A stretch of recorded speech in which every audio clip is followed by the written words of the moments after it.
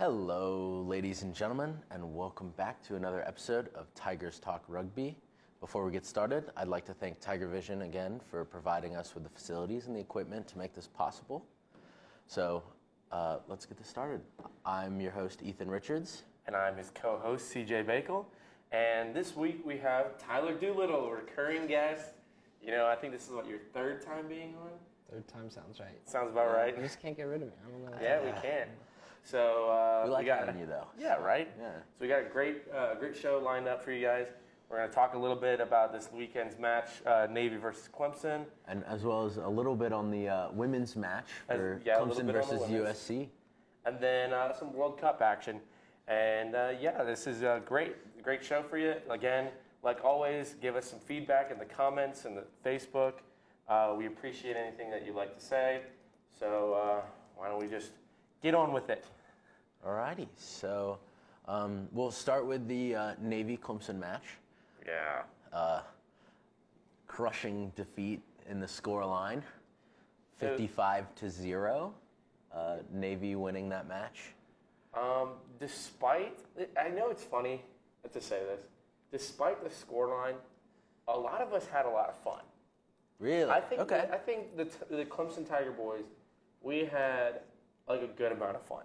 I know you hate to see that result, and like nobody likes losing, but I feel as if with the conditions and the competition we were playing, a lot of us had a lot of fun. And there was a good amount of subs on the roster that it was either their first or their second D1A game, wasn't it? Yeah, I think, let me see. I think there was a few guys, like Nick McElveen, that was his first D1A match. A lot of guys were like second, it was like their second D1A match, like Keaton Malden, he got his second cap for D1A. But I think Cade Weston had his second as well. I think it was a good, like the team. It's like again, those guys don't have a whole lot of D1A experience, but they're like pretty good with their knowledge as well as some of their like playing ability. So I'm pretty proud of us in terms of we didn't quit. Because last year against Navy, we quit within like 20 minutes. I could say that our heads were hung low. I'm not sure I necessarily were bad. agree with that because the score at halftime last year was 14-28. So it's interesting to hear you say that because from like a scoreline perspective last year, like it didn't seem like a quitting game. It didn't look like a quitting game. Obviously, those two tries were off of some crazy breakaways, off of some good steals. Like Hunter Dossie's try was almost full field, and like this year they ended up shutting out the team. So, Tyler, you got any insights on what went wrong or what went well for Navy? So just from what I saw, I was a bystander at this game, so I was able to watch it all and I see everything. The conditions were pretty rough. It was a nice, cold, wet, rainy day here in Clemson, South Carolina. Perfect weather, right? Perfect weather for rugby. The main issues that I saw, I think really hindered us were our set pieces, especially our lineouts. I feel like that's something that we need to work on as a team. There's just, we would get these penalties and you just can't capitalize on them if you can't win that set piece back. And that really hurt us. Navy, in general, just looked a lot more creative than they did last year, in my opinion. I think we can kind of credit that to their head coach, Hickey. Gavin Hickey. Hickey. So his team just, last year, to me, it seemed like there was a lot of kind of scripted just pod running, and this year it looks like their back line, they're running, we like to call, back doors. They're running doubles, which is a term that we have, but they were getting the ball wide and they were really using their wingers a lot more than I saw last year. And, I mean, that's good for them. They're a top 10 team, and I think... Yeah, and again, they're on fire right now because they've played, St. Bonaventure, Iona, Kutztown, Davenport, and Air Force, and they've won 5 straight from those guys. Of which it seems like all of those games are won by more than, double digits, except for yeah, other Kutztown. than a close in ranking, only two away with Kutztown. So Right. So they're a solid team.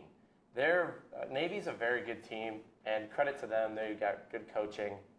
They're very disciplined, and they are always going to be fit. And that again, that's what's going to happen when you play a Naval Academy side. Now, in terms of us, do you think we have a whole lot of positives this last weekend?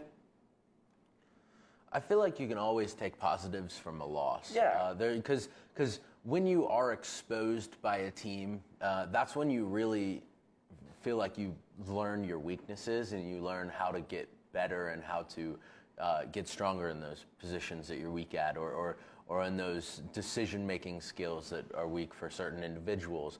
I feel like it's something that I'm sure somebody will go over the film and people will learn from what they see the second time round, if not already from the first. See, to me, just compared to last year, even though the scoreline, was 55-0, to me, our defense, I think, held up a lot better, especially down the middle. Last year, they were able to just break tackles right through the middle, which should never happen, and they were able to get these long drives. And this year, it really felt like, we forced them to go wide. They had to go wide to get around us, and they had to. Fortunately, they were able to win a good amount of one-on-ones against our wingers, and their wingers were able to get some nice long runs with some good stiff arms and some just solid physical contact. But they had to use those wingers. They couldn't just drill it right down our throats through the middle. And to me, that was a positive. Yeah. So compared to last year when we played them, it was forward ball, forward ball, forward ball, forward ball, forward ball. Let's think about passing it out to the backs, crash line with the center. So they were just shoving it down our throats through the middle. And we just weren't tackling well at all. And that's, again, like you said, we gave up a lot of tries within the middle. But this time around, it seemed a little bit more methodical with trying to get it out to the wings, like Tyler said. And technical. Yeah, it was a lot more technical, and I was kind of surprised because last year their backs would only run crash lines or just run hands. Whereas this time around, there was some looping, there was a lot. Like Tyler said, there was a couple doubles, a lot of blockers were going on. It was definitely something different compared to what we played last year.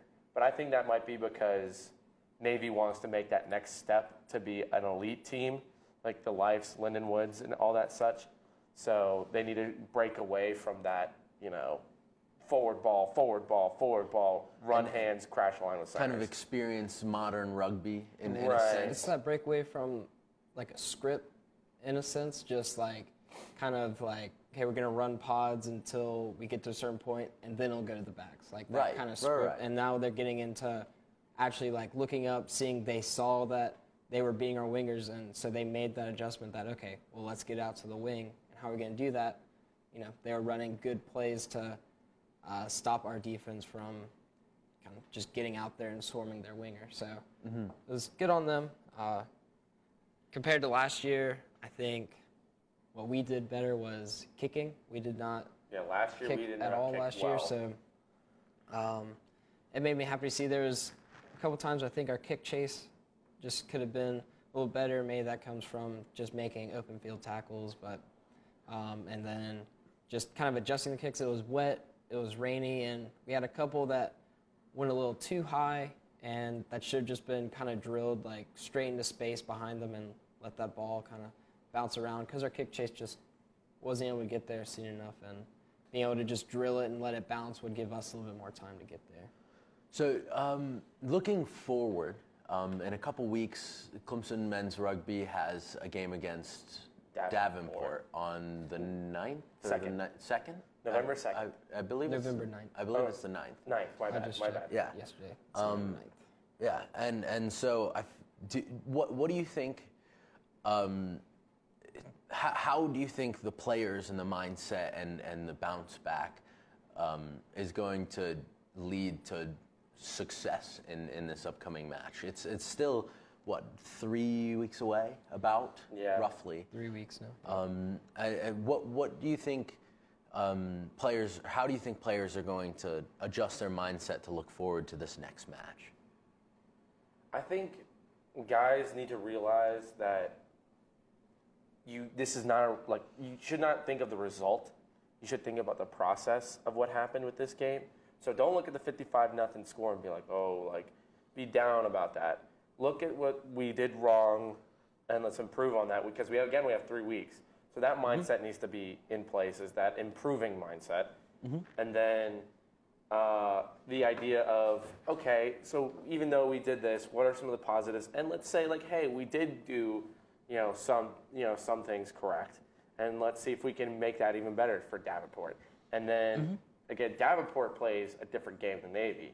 So we need to also figure out how to play against them rather than playing against Navy. So you think it comes from preparing for the individual side that you're going to be matched up against? Yeah, I think that'll make a difference. I think that usually makes a difference, because so many teams have so many different play styles. Right. You need to be able to learn. Well, first of all, you have to learn your own style and figure out your own identity. And then when you're going up against a team like that, you have to figure out what's a good play or game plan, and then just keep with it. You know. So I would say last year. So I know we're using the Navy game from last year and this year, but last year we had the mentality of, let's kick it down their throats. Let's, every single time we're in our own half and half possession, just kick it and get it away and just retain possession. But last year we didn't. This year we had a little bit more of a mentality of doing that, and it succeeded at times, but again. So from just personal experience, last year we had a summer schedule. We played Navy and then Davenport, and got crushed by Navy, and then we were able to go up to Michigan, and we had a pretty close game to Davenport. I think it was a solid game to me. I know it ended up being a loss, but there was a lot of positives from just the difference between the two games, and that came really a lot towards attitude. Was a problem last year. So what I expect to see is, we'll go into practice and we'll see the mistakes that we had, and we'll be working on them. So, for me personally, I hope to see a lot more line-out practice, and because that was, to me, a pretty big issue. And so it's kind of it's putting that big loss behind you and just looking for the future. And I think most of our players on the team do a pretty good job of looking at the positives and being able to see the negatives, but not get too down themselves that they just can't look at the next game, and they'll want to have their heads up and they'll want to get ready. Right. So I feel like we've covered a good chunk for this game and what's upcoming for the men's side. Now how about the positive victory for the women's side on Friday night over the Gamecocks, the Lady Gamecocks? Big rivalry. Yeah, that was a very good game. It was a great game. It was very physical. I know we were all there watching that game. It was extremely physical. I think, Clemson women's their forwards, I felt, were just able to just really take that away. There was a couple really nice breakaway runs that they were breaking tackles and running straight down the middle. And that, as a Clemson fan, just in general, that's just great to see. Absolutely. Yeah, but for me, the first 20 minutes seemed like pretty tough and almost like disconnected. Like individual players were trying to get things set up, but it wasn't quite groups getting things set up. And that the USC side ended up taking the lead initially, but after the 20-minute mark or so, the Clemson women's side started putting together pods and putting together backline crash lines or dummy lines and started to create structure that was organized chaos in a way. They were able to hide their plans but attack aggressively with them, and that was so impressive. It was amazing to watch that game. Yeah, it was definitely one of the better games I've seen recently, especially from college level. I got to give a lot of credit to the women forwards. they were playing, again, we were saying a physical match. And I think, again, it went from like chaos to more organized chaos. And I think that a lot of it has to do with leadership. So like Kim Henning, Absolutely. which, friend of the show. Yeah, she'd been on. She'd been on. I could see it that she was hungry and she was well organizing her forwards. And props to like Hannah Duma. She had a fantastic game, lots of breaks. Yeah.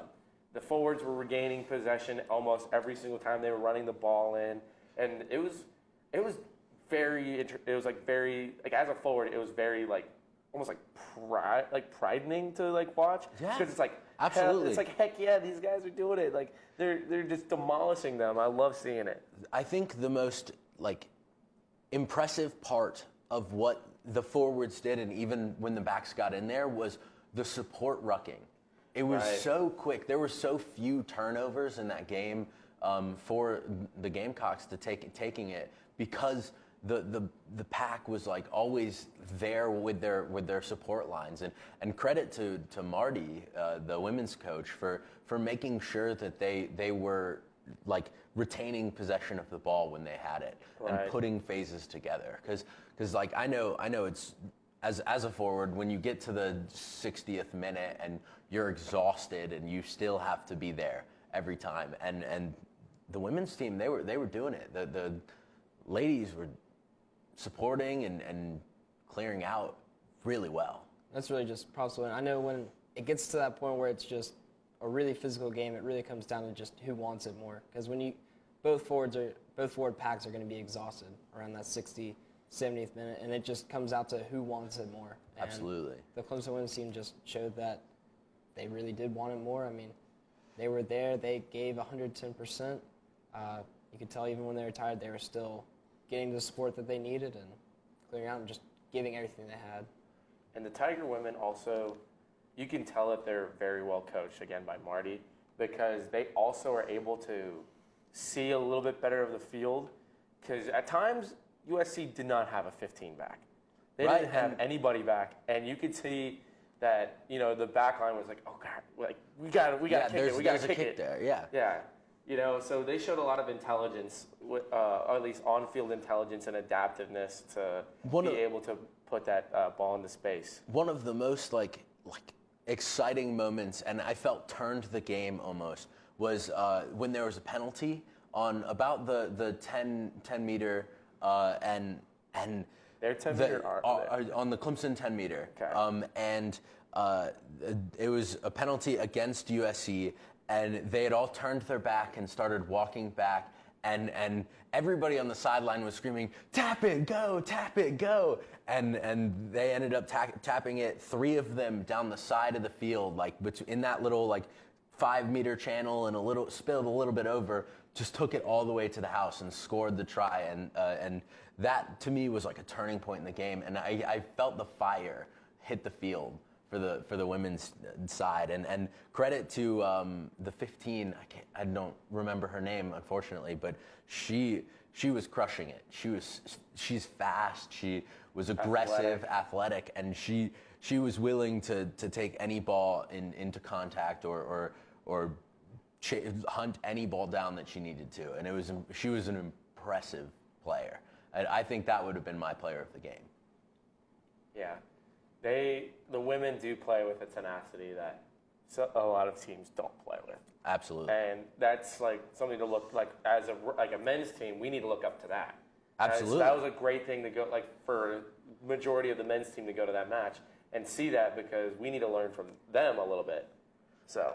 Which it was actually quite exciting to see the amount of players from the men's side that showed up to support at that game. Hey, we all just love rugby, and nobody really likes USC. So. I mean, it's always fun to watch any Clemson side Absolutely. beat USC like that. It's a big rivalry game, and like CH said, we all love rugby, and I mean, we want to show the women's support and anything just to grow the sport. And Absolutely. came out with the dub, and can't complain with that. Yeah. So. All right. Collegiate rugby. Yeah, moving on from the collegiate rugby, let's get into the World Cup action. What an exciting weekend. But before we get to this weekend, so we've had 2 weeks off. I don't know if you've noticed, And so we missed the ending of the pool phases and the rounding up of who was going into the quarterfinals. Yep. So a little bit of a review on that. CJ, how about Japan? Okay. Don't you want to? So they did exactly what I said they would. They did better. Stole the hearts of everybody. I'm Yeah. telling you, they stole everybody's hearts. And if you are sat here saying you do not like Japan anymore, then Shame on you. Then you don't really know the true spirit of rugby. I like Japan, but what about my bracket? Yeah, you're right. Oh yeah, because Really bracket hurts. you guessed Ireland, Scotland, correct? So we can go back to our predictions. Oh yeah, Yeah, absolutely. let's go back to the So prediction. for that Group A, I guessed that Ireland was going to win out, and then Scotland was going to be second. I know CJ did not agree with that. I said I would. So you had the teams correct, CJ, but Yeah, I you just did had- not have did the have the order. So I would like to say that you had faith in Japan, but not enough. Yeah. Yeah, Shame right. on you. CJ. Shame on you. right? Yeah, but See, everybody kind of knew that I- Japan was going to pull an upset. It was everybody was thinking, oh, it's going to be Scotland. It'll be Right. Scotland. Oh, it'll be Scotland. And then- all of a sudden, it's the next day where you see like Ireland beat Japan. You're like, huh? What happened? Want to say, Scotland for me was my disappointment. disappointment. I agree. I guess that, and I want to have faith in Scotland, and then I said, they're probably going to be the most disappointing team to me, and that kind of turned out. Fell through. That fell through. I will say the Japan Scotland game, the decider for who was going through. That was it was a great match. It was a phenomenal match to watch. I mean, Japan, they earned their wins. They really did. They played phenomenally. They throughout the whole group stage, and Yeah, by the end of the group stage, they were ranked 6 in the world. Wow. I believe, and they deserved it because the way they beat Ireland, the way they beat Scotland, like it was sturdy victories. Like they were not anything to. Like, They weren't flukes. Right.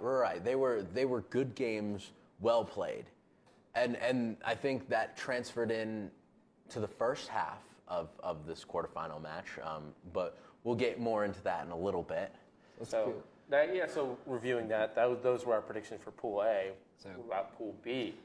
so Pool B, I guessed New Zealand, South Africa in I that think- order, and I was the Yeah. only one that had flipped them because I had wanted to have faith in South Africa because of how they had performed in the championship.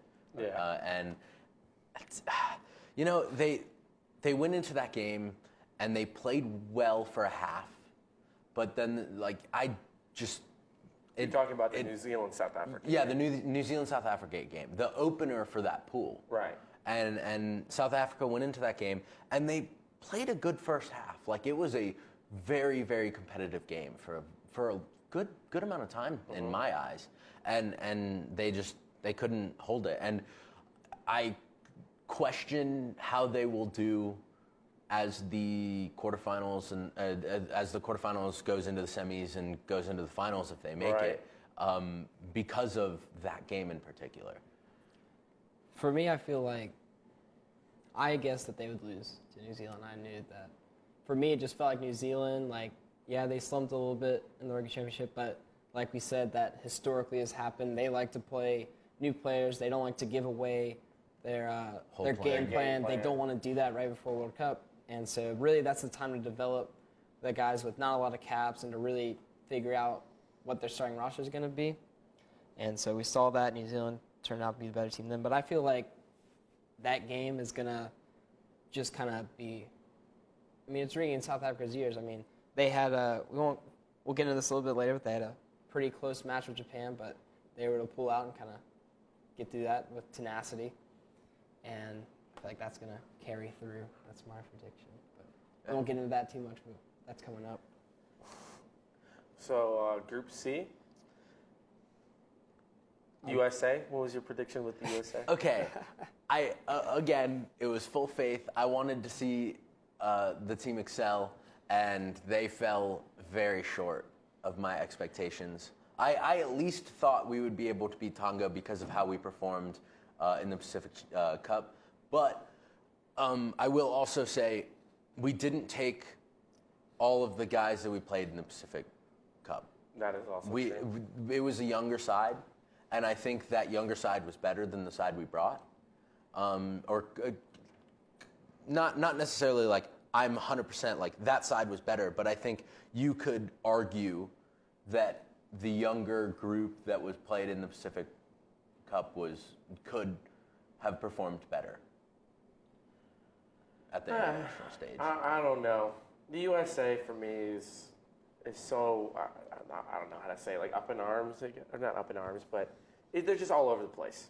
Mm-hmm. I don't know what their game plan is, what their identity is. And I think they lack in a lot of areas in 1 week, and then the next week they do well in them, but then they still lack in other areas. Right. It's just kind of weird. I think with that, that'll change as the MLR develops and as we get a professional scene in the United States. Shut up on that. That's Ma'ananu going, that's crazy, but that's a different conversation. That's a different conversation. But I think in was it Paris or France 2023, maybe we will show up and perform better than we did this year because we will have a professional scene here in the United States of America, and it'll accelerate the growth of international rugby for the United States of America. So what were the predictions? So I know I had England on top and then France. That's what I had as well. I had England, Argentina. Oh, yeah. Okay. About that. But hey, the one game that Argentina really needed to win in order to be that second team was that France game. It had to be France. And that game was really, really good. Yeah. Unfortunately, they had lost on an 80-minute kick. Yeah. But I think that game. The red card really. Yeah, the early red that card destroyed their opportunities for that game to be a No matter sturdy victory. what you want to say about France coming in, no matter for any professional side playing 14 on 15 for the majority of the game, it's hard to overcome. It's hard and to they overcome. couldn't do it. And it's understandable. I think if they didn't get that red card early, you could have been right. Yeah, could have been. Especially how that game went. Like Argentina, you could tell they had the heart and they wanted it. And you could tell they were also suffering from being down a man. Yeah, and like I've been saying, my mentality for the Argentine side was Jaguar has been doing well, Argentina will be doing well. Because again, like 71% of their team is Jaguars. Something of that. It was over 70%. So I'm thinking in my mind, maybe their successes and confidence will be able to, translate over. And I guess not really. Like, they helped, and their play styles are very similar. They're very forward-oriented, but I don't think I guess that translation from, pro league, Super Rugby to, international is not really a. It's not the best. You can't really like translate that. It's not one-to-one, right? Right. So yeah, but I feel like across the board, nobody's surprised that it was England-France. I think 3 of us on that prediction were England-France. Yeah, I'm not surprised either, but So then, that was a tough group. Yeah. Good. In Group D, I know I had Wales, Australia. I as well. Everybody had all Wales. Big Australia. check for me. Yeah. Yeah. Everything's You're right, but gloating a little bit. You were what? 3 of the 4. 3 of the 4 I had Perfect. spot on, and then Group A, Japan. Japan disrupted. They came out of nowhere for me. Your pool. They probably disrupted everybody's pool. Yeah, and I'm happy to hear it. Honestly. I mean, shoot, they disrupted mine a little bit, but that was just because you flipped. I flipped them. Yeah. But regardless of that. So the big game in that pool obviously would be Wales versus Australia. I think that was the decider of who would was go, at the top of that who would be at the top, and it was a close game. It was 29-25 to Wales. Speaking of deciders for pools, a little bit of controversial topic, but going back because I feel like we should have touched on it and we didn't. The England-France game being canceled. Yeah, That is typhoon. Right. I understand like the safety is really important, and especially for the fans internationally that are all coming into Japan, that it is not safe weather to travel in. We get a lot of hurricanes here in South Right. Carolina, so like we understand what that's like. I know friends and family have all been evacuated multiple times in the last few years because of horrible weather like this. But how tough of a decision do you think that is to make? What, to put England over? To cancel the game that would, if in theory, have been the decider for the pool. Yeah. That's really tough. Obviously, like it's a typhoon, and so you're worried about player safety. There's a schedule to keep on track with the World Cup. There's a lot of factors going into it. I mean, I think when you cancel a match like that, there's always going to be the what ifs. Mm-hmm. You know? Absolutely.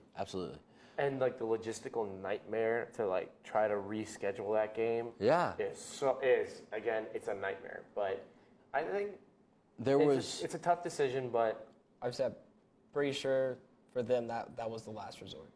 They wouldn't want to see that game canceled. Oh, absolutely but not. part of me also thinks that kind of gives France a little bit of a fire. Because they'll probably be like, oh no, we should have been one in the pool, sort of feeling. Yeah, I can get that, and it also, I mean, certainly gives both teams an edge going into the quarterfinals because they come off with with extra rest in comparison to other teams. Right. But it's so baffling to think that the World Cup was like, okay, we're hosting on an island nation that's prone to having like weather issues during this time frame, like, and they didn't come up with a backup plan. I heard rumors that they were thinking about playing that game with an empty stadium. I don't know how true that was, but that had been in my ear at one point in time. I would not have wanted to see that. I mean, fans are part of the experience. The environment is so key to a match, and so I don't know. I thought I'd mention that and hear what y'all had to say on that. Yeah, well, I personally feel like England would have won. Yeah, exactly. I think England would have won anyway. I mean, again, slight bias. I agree. But you know, like I said, there's always going to be the what if, and I feel like, you know, hopefully in the future, I mean, it doesn't become a big thing for France. Hopefully they don't come out of this World Cup just like, man, what if, and that just like sticks with them. Yeah, because that would have could have changed their quarterfinal matchup. Right. And I think that would have made a difference on the outcome of their quarterfinal match. Yeah, I think the two opponents they would have been playing are very different in style, which I guess we're through. Which is a good segue into the quarterfinal. So let's talk about the quarterfinals. Specifically, actually, we'll start from the beginning. Yeah, let's start from the very first quarterfinal, England versus Australia. Oh gosh, yeah. Wow. A wonderful game by the English side. England just seems to be firing on all cylinders right now. Their ability to abuse mistakes in play was impeccable.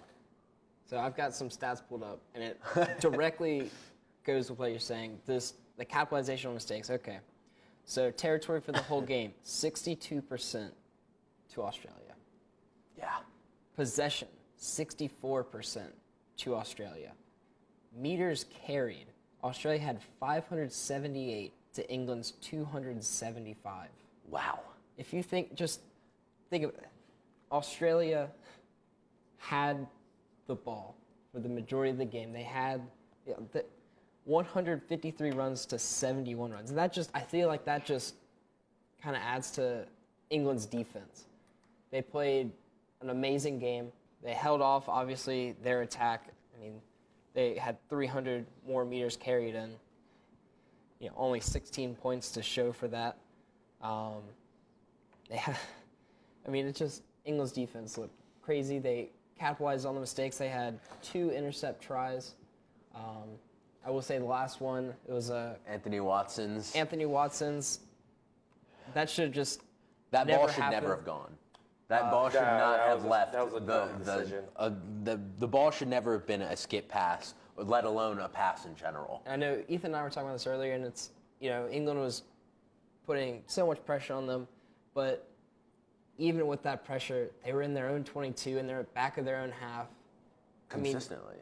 You run the ball in that case, and Curly Beale decided, let's skip pass it to the winger. Right. And that's just a bad decision. That's a bad decision. That's, and one mistake that was costly. And at that point in the game, like, people could tell England was pulling away, and that kind of sealed the box for me. But the problem was for Australia is that mistake was not the first or the last time that Australia was making mistakes in that game. So Johnny May, his try, or one of his tries came from off of some really poor Australian actions, and then his other try was just pure brilliance. But his performance, I remember saying that he would be my man of the tournament. Really? And I don't know if I said, actually, I can't say man of the tournament. I think I said man of the pool stage. But if I had to pick a man for the tournament, that was who my eyes were on. And, well, they're back. I mean, England's wings are fantastic. They're back three. Back three, yeah, are just fantastic. Across the board. I mean, Johnny May and Anthony Watson had some fantastic games in this one. Like, Johnny May had 3 clean breaks. Obviously his 2 tries. And I think Anthony Watson got 61 carries, something like that. Those 2 Johnny May tries were within 3 minutes of each other. Yeah. And they were relatively early on. They were right at the end of the first quarter of the game. So it was around the 20th minute mark that both those tries occurred. And oh gosh, that I feel like that invigorated the English side quite on the offensive side of the ball to fight way harder than anybody would have expected. England had 193 tackles on the game, which is over twice as many as Australia had, with a 90% success. Wow. That's good tough defense. Yeah, that's great defense. And a lot of those tackles, yes, Australia was in the English half for a lot of the game, but they weren't moving forward. They couldn't finish. I mean, England's defense was a great defensive game, and England was able to capitalize. Owen Farrell was 100% on kicks. Yeah. Speaking of Owen Farrell, what is your guys' opinions on the sudden change from going from pool phase to the quarterfinals and into the elimination rounds of moving the Ford-Farrell combo at 10-12 to benching Ford and putting Farrell at 10 and working with this setup? I hope they're just resting Ford because he's so good. Yeah, I'm going to say back to the USA game where he started at 10. He was so good for that. I really would like to see that distributive duo because both of them are very good at distributing the ball and passing it around and everything like that. So I like that. I like that idea, but at the same time, having Owen Farrell at 10 is like you're giving your best player the ball a ton of times. Right. So I see why they want to do that. To me, Owen Farrell at 10 is much more aggressive in an attacking sense of ball to hand. Ford, to me, is much more of a kicking 10. Yeah. They've definitively set up those styles to where it's what they used in the past before the World Cup. It was doing the Farrell starting, Ford coming in, pushing Farrell out.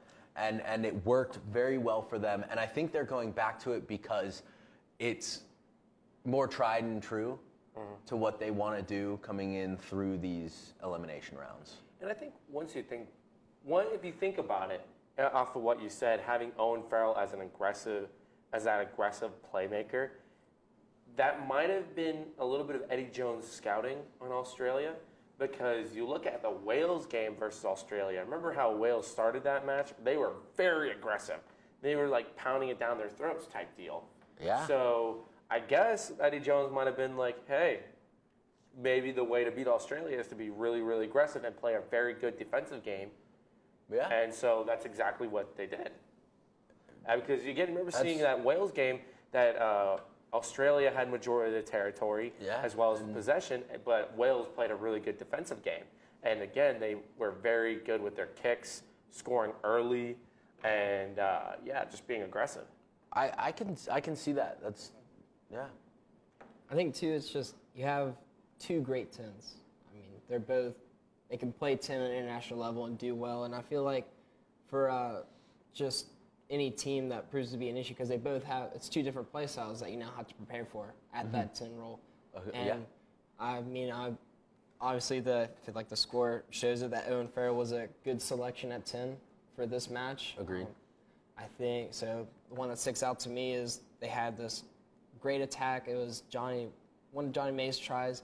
They were able to commit pretty much the entire Australian backline onto like 3 players and just left Johnny May wide open. And Farrell, I think it was Farrell was able to just pass over the top. I can't remember if the pass went first, but I believe so. And so it's just kind of that. And I feel like you have to leave Farrell on as well for the kicking. Yeah. He was 100% this game. He was 100% for the game. Which it's been a while since he'd put that 100% up on the board, and this was the game to do it. He's been kicking well the whole tournament. The whole tournament, yeah. He had, what was it? Was it that one game where? Which game was it? Was it Tonga? When consistently scoring on the edges, and he was just missing they were all just like off to the side, because I mean he was kicking from the corners the whole time. That's always tough. But besides that, for his penalties, he's 89% on penalties, and his conversion success is a little bit lower at 71%, but that's still... It's still good. Still good. That's where him and George Ford are equal there at 71% for the conversions. But obviously, Farrell is doing a lot better with the penalties. George Ford's kicked 2 and missed both, 0%. And it's quite unfortunate. Farrell has kicked 16, and he's at 8 right now. But yeah, so next match, New Zealand, Ireland. So New Zealand won 46-14 over Ireland. It was Rory Best's final match as an Irish player. Can we just give a little tribute and say thank you, thanks to Rory Best? What do you think? What do you think made Rory Best such a good captain for them, or just a good player for them? He's relatively consistent. Yeah, he's a consistent hooker. Yeah, his consistency on the field and his attitude on the field is never to be taken lightly. No. And his leadership also on the field and his maturity, especially whenever young guys come in, he's definitely the guy he's definitely the guy that everybody looks up to be, because his professionalism, his leadership, his consistency. He's a lion, for frick's sake. His interviews are always enjoyable. Even they did an interview with him after this game, and he was obviously very emotional.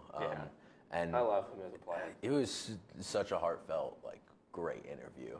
It takes a special kind of player to get over 100 caps. He got, I think it was 122 caps. Something like finally, that. And at the hooker position, that's a tough position. Just in the front row. Especially to play for a long time. Yeah, playing a long time like that. And I think that that speaks for who he is as a player. He's tough, consistent, and it's what you want. So yeah, obviously, obviously by his cap count. Yeah. So anyway, this game, it was very one-sided. New Zealand came out blasting. Ireland was completely shut out in the first half, right? It was they had 0 points at the end of the first half, which obviously shows you the intensity in which New Zealand wanted to play this game at. And if Tom were here, I would tell him I told you so, because we were talking about this last week, and I kept telling him, I was like, New Zealand's going to destroy Ireland. Like, I told him, like, New Zealand went so long without ever losing a game to Ireland, and then Ireland breaks one of the longest win streaks like New Zealand had in history, and they will not let that go. Like, even in interviews afterwards, they're like, yeah, Ireland's been the thorn in our side the last few years. And Right. New Zealand wanted to shut that down. And it came. It came and it went. So here are a couple, some stats for you, Ethan. All right. So meters carried. New Zealand had 488 meters carried to Ireland's 239. Ireland had 32 missed tackles. And even though like the possession was even overall of the game, 50-50, 50-50 the whole game. Yeah. but you can kind of see the offensive stats for New Zealand were like blazing. They had 143 carries, 32 defenders beaten. Relatively, they beat 18 them. clean breaks. 18 clean breaks. Yeah, I mean, relatively, they beat Ireland in every category except for what? Mauls? Mauls Yeah, won. Mauls won. Yeah, other than that, like offensively, New Zealand was just much better. And defensively, Ireland struggled. Like the fact, what did you say? 37? 32. 32 missed tackles? Yeah. That is like destructive to a game.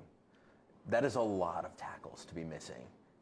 And on top of that, the kicking as well was just superior for New Zealand. They both had 33 total kicks, exactly even. And New Zealand was able to gain 837 meters compared to Ireland's 537 meters. Jeez. And then they were able to regather 19 of those 33 kicks. Oh, Wow. wow.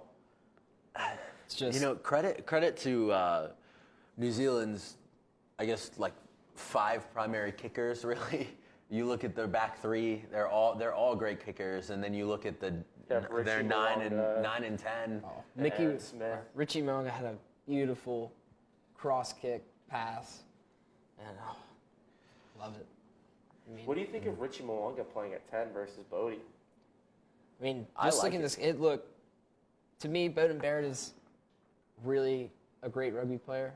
I think Richie is kind of showing that he's a little bit better just at the 10 position. But you want Beauden out on the field because overall he's Your best player. he's a good, solid, best rugby player. Right. And so I think having Richie at 10 and having Beauden at 15 is a great combo because it allows Beauden to really insert where he can. I mean, they had a great, I think it was a turnover from Ireland, and Richie was able to get just a little chip, and so got the ball kind of grubbered out, and Beauden Barrett just has an amazing pace and awareness and was able to immediately get on that, kick it even further down the field, and no one's going to catch him, and they were able to turn that into a try just like that. Yeah. So speaking of tries, somebody who doesn't, I wouldn't say normally a scorer for the New Zealand side, put up 2 tries. Aaron Smith. 2 tries, yep. And that's his 2 tries for this tournament so far. Yeah, that's the only 2. And it came off of, I think it's kind of what we saw, just New Zealand is amazing at capitalizing on anyone's mistakes. They're probably the best team at immediately seeing a space and just boom, attacking it. Like, it's just what they do. Aaron Smith, first try, he caught Ireland sleeping in that A gap. So the A gap it's what we call, it's the gap right next to the ruck. That's generally the position you want to set first because Aaron Smith saw that no one was there and he was able to, I mean, you're 5 meters from your goal line. Yeah. You're able to squirm through that. He was just able to just run that in and no one was, he's just too fast. You have to have someone there. And Right. I mean, they were just working Ireland side to side. Eventually, I mean, to me, when I was watching it, I was like, I feel like Aaron Smith is going to try to run it in because Ireland just looks slow getting from side to side, and that's what happened. The next try came kind of soon after that. I can't quite remember the time, but it was just another case. Ireland, this one was in a corner. The only defender on the weak side thought the ball was out, and he got off sides, and Aaron Smith immediately saw that and just ran Abused into it. the corner. And Yeah. that's just another. It's just a free try, and when you're at this level, you're in the quarterfinals. You can't give away tries like that. Right, especially off of like mistakes around the rock. Exactly. I mean, that's It's that the breakdown is so important in every single phase at this level of play, and the fact that Aaron Smith single-handedly capitalized into tries twice off of it just shows you that Ireland was not at the level that New Zealand was this weekend. And it really they did not perform in this tournament the way that people wanted them to or expected them to. Losing in the pool phase to Japan, and then losing I guess quarterfinals exit was not unexpected. That's classic Ireland. I think Yeah. people Classic didn't Ireland. obviously. I mean, Irish fans didn't want to see it. It's the joke, and I feel like I don't know. For me this year, I thought Ireland was going to be able to make it to the semifinals. I really did, and then after they lost to Japan, to me, I was like, that's That's Yeah, it. that's I don't probably going to be That's it for proof. them. Yeah. So moving on to day 2, a close match with Wales and France. Wales being down at half by 9, and then taking the win in the last few minutes by 1. France started this game out so well. They scored within 5 and then 8 minutes. Yeah. Right? So And- 2 quick scores. They go up 12-0 within 10 minutes. And then I think around that time they had a substitution to get Ross Moriarty on the field and due to head injury. And then 10 seconds later, maybe not 10 seconds later, but a few minutes later he gets a yellow card. it So- was a minute later. It was took literally a minute literally a later. minute. Yeah. They So- subbed at the 28, and he got a yellow card at the 29th. Oh, man. Oh, man. And then France was immediately able to capitalize that. It took them 2 minutes after that yellow card to get a try. That was their center. It was a 13. Don't even want to attempt his name. Not worth an attempt. Vrimi. Vrimi Vakatawa. Yeah. Yeah. And that's just, when you're a man down, I mean, that speaks to, you got to capitalize on that. France was able to do that against Argentina. Argentina was a man down, and that's really how they would be able to beat them. And Wales goes a man down for 10 minutes, and immediately they're able to score a try off of that. So I think the first half, France really did look solid. Phenomenal. They were able to get up to, was it 19-10? Yep, 19-10 at the half. So, and then the second half was just All Wales. all Wales. Yeah. Wales, in the last 10 minutes of the match, had 92% territory. See, that's oppressive. That's what that is. Almost speechless. But once again, I've said this throughout the whole tournament. Through every week we've talked about France. Is like their substitutions. I don't think ever work successfully. Whenever they roll in new you do players, say that. I don't think they make as strong of an impact as the subs for every other team that they play against. I always feel like it's underwhelming when you get into that depth of the roster. And again, like they didn't put up a single point in the second half. And your substitutes have to come in that second half, and they have to put in the work, and they have to dominate the field because they are going to be the most energetic people on the field. Right. I think so. I agree with the subs were a problem, and they just didn't have the impact they should have. France also did get a red card in the 49th minute. Yeah, And- that does impact. Once again, as we were saying with Argentina early, like Kind of what happened is just the flip. 14 on 15. Yep.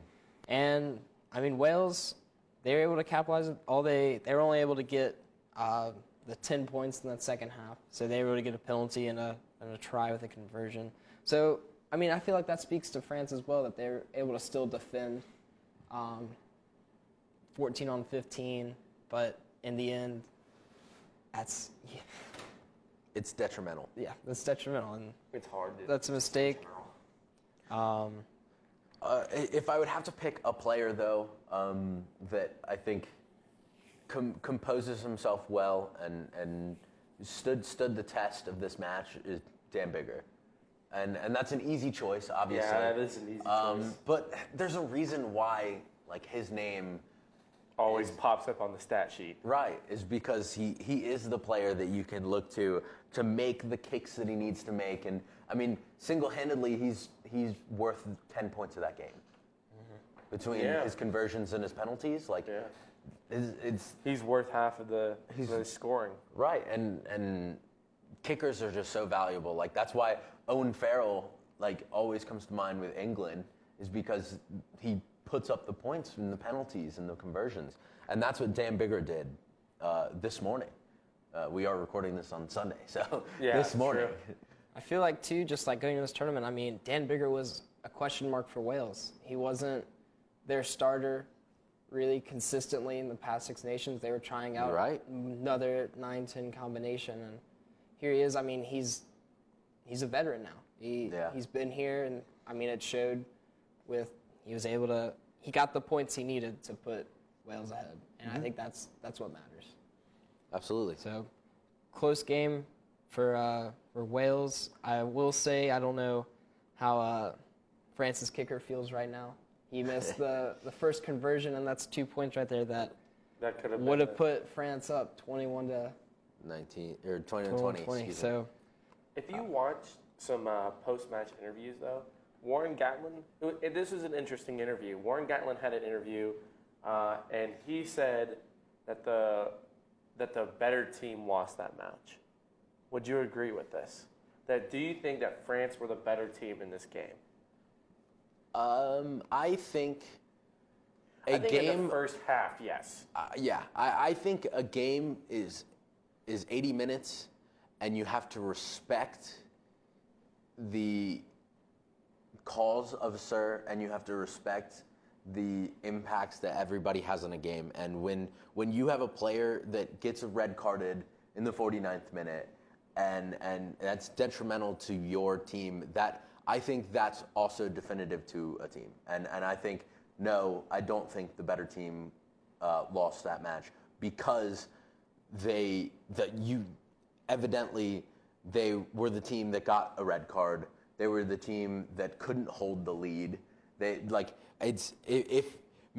it would have been a different story if there wasn't a red card and they had played that game cleaner. but that's discipline. But that's discipline. That's on everybody. And discipline is what makes great teams great. That's not what makes good teams good. That's the ones that separate the great teams from the elite teams. Right. And so I don't think the better team won specifically because the discipline that France had is why they lost. Fair enough. So, final match of the quarterfinals. Japan, South Africa. Now, I really wanted Japan to win, but I know South Africa, they've been playing like their hair has been on fire this entire tournament. played the first half of this match was a great match. 5-3 at half. That was one mistake on Japan's defender. It was their 10 early. It was really early. It was off a scrum. Faf de Klerk had a great quick pass under pressure to South Africa's 11, and he was able to. Unfortunately, Japan's 10 just didn't have a really good angle. Was kind of only able to get his arms into the tackle, and it was wonderfully set up, and it was well executed. But Japan, like for the rest of that half, we're like not willing to accept that as their defeat. And they played their style. The whole first half, Japan was so aggressive. Their offloads were there. They had 11 offloads, I believe, by halftime. Jeez. It was ridiculous numbers. And they were so aggressive. The passes were being made. They were attacking the edges of the field. And they looked great. The problems happened when they got 10 meters from the try line or 15 meters from the try line. And they got they started to make those mistakes. They started to get the try line fever, and they couldn't close.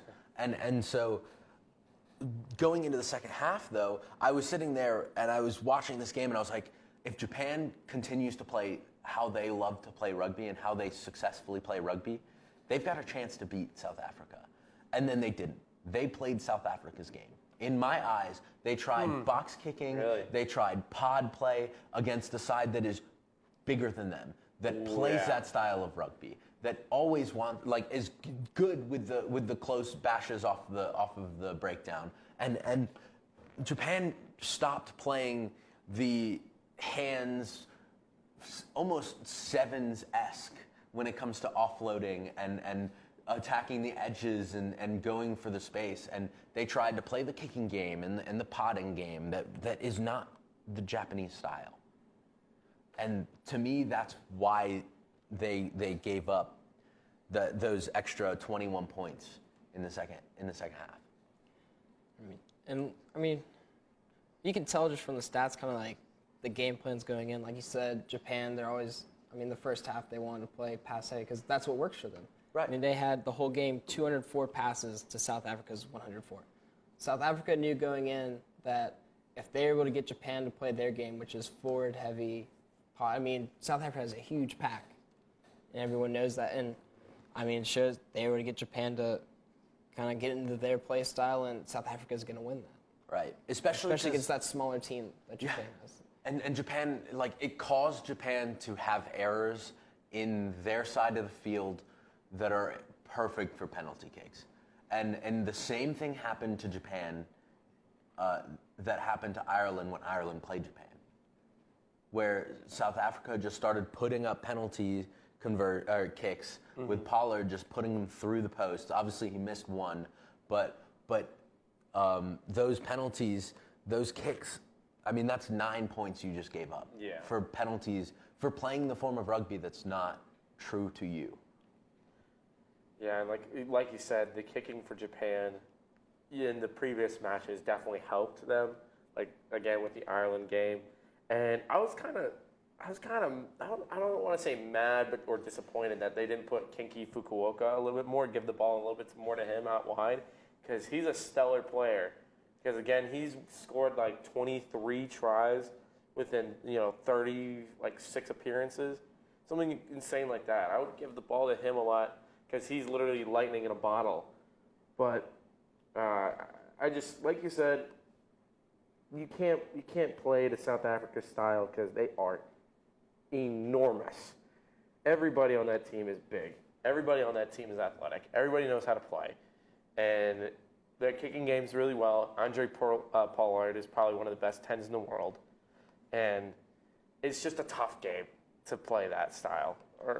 So. And other than their attempt of playing the South African style, what I feel like ruined Japan was their set pieces.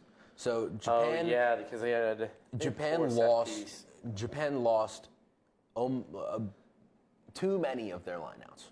They were 8 and 13 on lineouts that they won, and that's just those 5 lineouts were so important in that game, because those are what let South Africa crawl through those pressured moments or dominate those moments deep in the Japanese territory. And on top of that as well, South Africa had a 100% ruck win rate, whereas Japan gave up 6.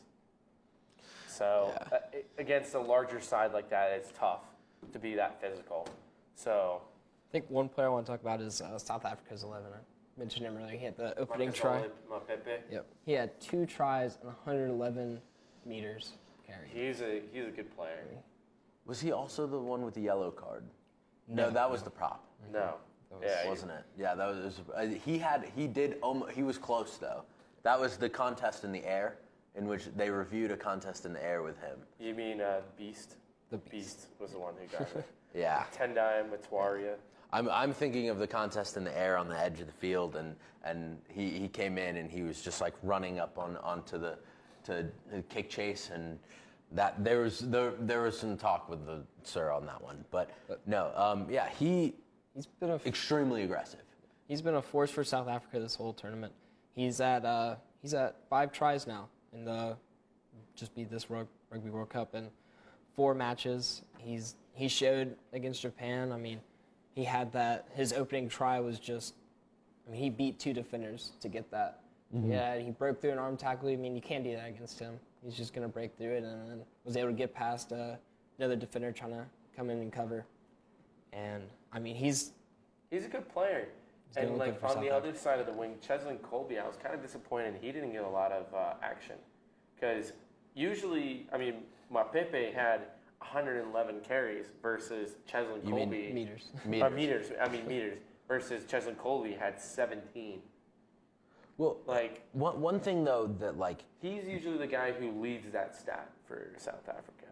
The one thing though is like you can look at their runs, so you can see like how many times they carried the ball forward, and Makazole carried the ball 7 times with the meters that he had, and Cheslin Colby, he touched the ball 6 times, or he made 6 runs. And didn't put up the meters. Right. And so I think that's a credit to their attack with Mapipi. I'm sorry if I'm butchering his name, but like that's a credit to finding the space, being in the right position, and making the aggressive moves that he needed to be making. So like yes, it normally Colby rules that stat. Mm-hmm. Like, this was his game to shine. Do you think also Japan looked back at previous games, saw Cheslin Colby as such a threat, and then had his number called for defense? Not necessarily. I think, I mean, obviously he's a name and a face that they want to defend and they want to hold, they want to contain. But I don't think the program's naive enough to be like just because we have to cover him doesn't mean we don't need to cover the other wing, you know? Yeah. Because South Africa, I mean, they're 4th in the world right now. They can use both their wings. They can use everybody on the field. Everybody on that field is good. Mm-hmm. So any final thoughts on this quarterfinal matches before we get into some predictions for semifinals? Well, I just want to say, even though some of my teams were wrong, mixed up Japan and Scotland, all the teams I expected to make it to the semifinals made it to the semifinals. I guess South Africa, New Zealand, England, and Wales. So I'm just gonna toot my own horn there. Yeah, this is about what I expected for the four going through. They're all ranked the top 4 right now, correct? Yeah, and you currently have the top 2 sides from the Northern Hemisphere and the top 2 sides from the Southern Hemisphere. Yeah, you have New Zealand at 1, England at 2, Wales at 3, and South Africa at 4. Yeah, great matchups. So it almost is the expectation. Yep. Yeah. I mean, Wales coming off of their Grand Slam. Yeah, Grand Slam. And expected if they didn't make it this far, that'd be extremely disappointing. Yeah, it's like semifinal or I think for Wales maybe it's even final or bust for them. Ooh, wow, that's a at tough least expectation. At least that's what they want. You know, absolutely. What I mean? Well, everybody wants to win. Yeah, but like speaking of winning, yeah, who do you have winning in the semifinals? In the semifinals, okay. So let's see. We have South Africa. So let's go over the matches. So it's South Africa versus Wales, and then New Zealand versus England. Right. So flip them if you want to talk about day order. Day order. So semifinal 1. Okay. England, New Zealand. Who do you have? Okay. I have New Zealand. That hurts. That's who I have. I think it's going to be a great match, though. From what I know, I talked about this with Ethan before the podcast because we like to talk about rugby. And just from the games we've seen, both teams showed that they were able to capitalize on mistakes extremely quickly. England's wingers look so dangerous. And so I feel like it's really, I mean, I know you could say this about it, it's going to come down to defense. It's whichever team makes a mistake, the other team is just going to capitalize on that. Score. So it's going to be, in my opinion, a pretty defense heavy game. England looked amazing against Australia to contain that. Australia were able to have the ball, and just England didn't crack. You know, they may have bent, but They didn't crack. They didn't break. And so that's credit to them. I still think New Zealand's going to come out on top, though. All right, so what about Wales, South Africa? Wales, South Africa. Wales looked All right. iffy against France. And, I mean, you could say the same about South Africa against Japan. Japan was able to hold it, especially in that first half, 5-3, but Although I would say Japan looks great when they play their style. Yeah. They look like a tier, like a top tier, a top 8 team. But I think South Africa is gonna. I just think they're gonna win it. That's Yeah. Now, what about you, CJ? So England, New Zealand, I think that's good. That matchup, whoever wins that game is going to win the World Cup. Wow, that's some, I think some that's bold words. I think that's it, because right now those two teams I think are the ones that are firing on all cylinders. I'm not saying that they look invincible, but they look pretty freaking close. So who do you have winning that match? New Zealand. well. I think So you have New Zealand Zealand is- going all the way I just for the 3rd time in a row. I we're think doing they'll finals three-peat. predictions too. Okay. Well, I guess so. I mean, Oh, man. he made his call. Yeah. He made his decision already. If England is able to beat New Zealand, then I think they're winning it all. All right, so And what then- about Wales, South Africa? Wales, South Africa. Now, this one's I think is going to be a little bit tougher. I'm probably going to side with Tyler, depending on how Wales play. If they want to play aggressive like they have been recently, that's going to be tough against a huge side like South Africa. You can't really play really, really aggressive ball or really, really aggressive play with a team like that. So that's where I think South Africa is probably going to edge it out by. I think it's going to be A the close score. I think it's going to be the score. This is my prediction: 26-25. Wow. It's going to be. That's- It's going to be a you very are close. really you're throwing the darts right now, and we're gonna see next weekend if you are hitting the bullseye or if you're off the board. He's Because riding I high don't on think Japan you're in prediction right now. between. He's riding high in the gym. He is riding high off Hey, the Japan if prediction. I'm confident right now, I'm going to go for it. All right. So last but not least, Mr. Bias over here. my Let's- predictions: England. Yeah, Mr. Bias. So I believe I'm the only person that has a team of interest left in the tournament. Yeah, so, I'm not going to sit here and say, oh, you're just saying England. I mean, I think England No, has England a really has good a chance. legitimate definitely chance. has a legit and chance. and I think if England continues to use their 9, 10, 11, 14, and 15 the way that they've been using them, I think they can outkick New Zealand. I do want to say this. This is a interesting stat. So this is the first time since 2007 Yeah. that England has made it To a to the semifinal. semifinal. I Unfortunately- know. It's been a while, but it's been good And- recently. This is If we This is remember it. in that one, England did end up losing in the final to South Africa.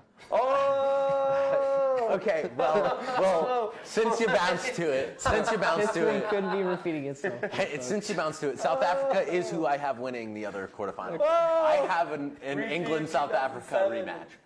rematch. But I, again, there is some bias. I have England going all the way. Oh. So I guess I'm the one who hasn't said my Yeah, what's your finals prediction? prediction? So in the bracket I made, I said South Africa would be winning it against New Zealand. So all of us have different winners. But none of us think Wales is going to win it. No. Right. So we could all be extremely wrong. Yeah, there's Wales a ends up chance winning it? all of us are wrong. Yeah. Well, actually, if Wales wins their semifinal, we are all wrong Yeah, on one of our finalists. So, but again, to me, England, it comes down to the kicking. To me, I think if England outkicks New Zealand, they've got that game, and I think they can. Obviously, we talked about Bowden Barrett, and we talked about Mo'unga, like Richie Mo'unga's their kicking was on point this past weekend, but like every week's a new week, and every week you have to prepare for the team in front of you. And I Yeah. think England's done a great job at preparing for what's in front of them. And again, they'll do it again. Eddie Jones quote, "We haven't even played our best." Oh, He said that. He did say that. So that's a tough. that is a big feat Big to do feat. better than what they've Big done, but I think they can do expectations. it. So And like again, they're also not playing in New Zealand. that's true. So playing in New Zealand, England versus New Zealand in New Zealand is always seemed to be a New Zealand W. But since it's on a neutral site, who knows? Who knows? Don't you bring up the 2015 World Cup. Don't you do Oh, it. I saw that face. This is a different team then. It was a very different team. Different coaching. So I'm excited. I think it's going to be good games. I hope it's good games all around. I'll be up at 4 a.m. on Saturday. I don't know about you guys. Yeah, I'll be up. I'll be awake. So we have a big TV in our apartment. I will be in that living room, and I have invited Tom, who unfortunately couldn't join us today but wanted to. Tyler will hopefully get out of his bedroom and sit on the couch with me and watch it. CJ, you are welcome to join us, and we will be talking about it next Sunday. So we are happy that you stayed and listened, and we enjoy hearing from you. We want to hear your predictions for the rest of this World Cup. Please put them in the comments, like, share, do all of the possible social media things you can. So once again, my name's Ethan Richards. And this is CJ Bakel. Watch some rugby this week, guys. Watch some rugby. That's all I got to say. And thank you for listening.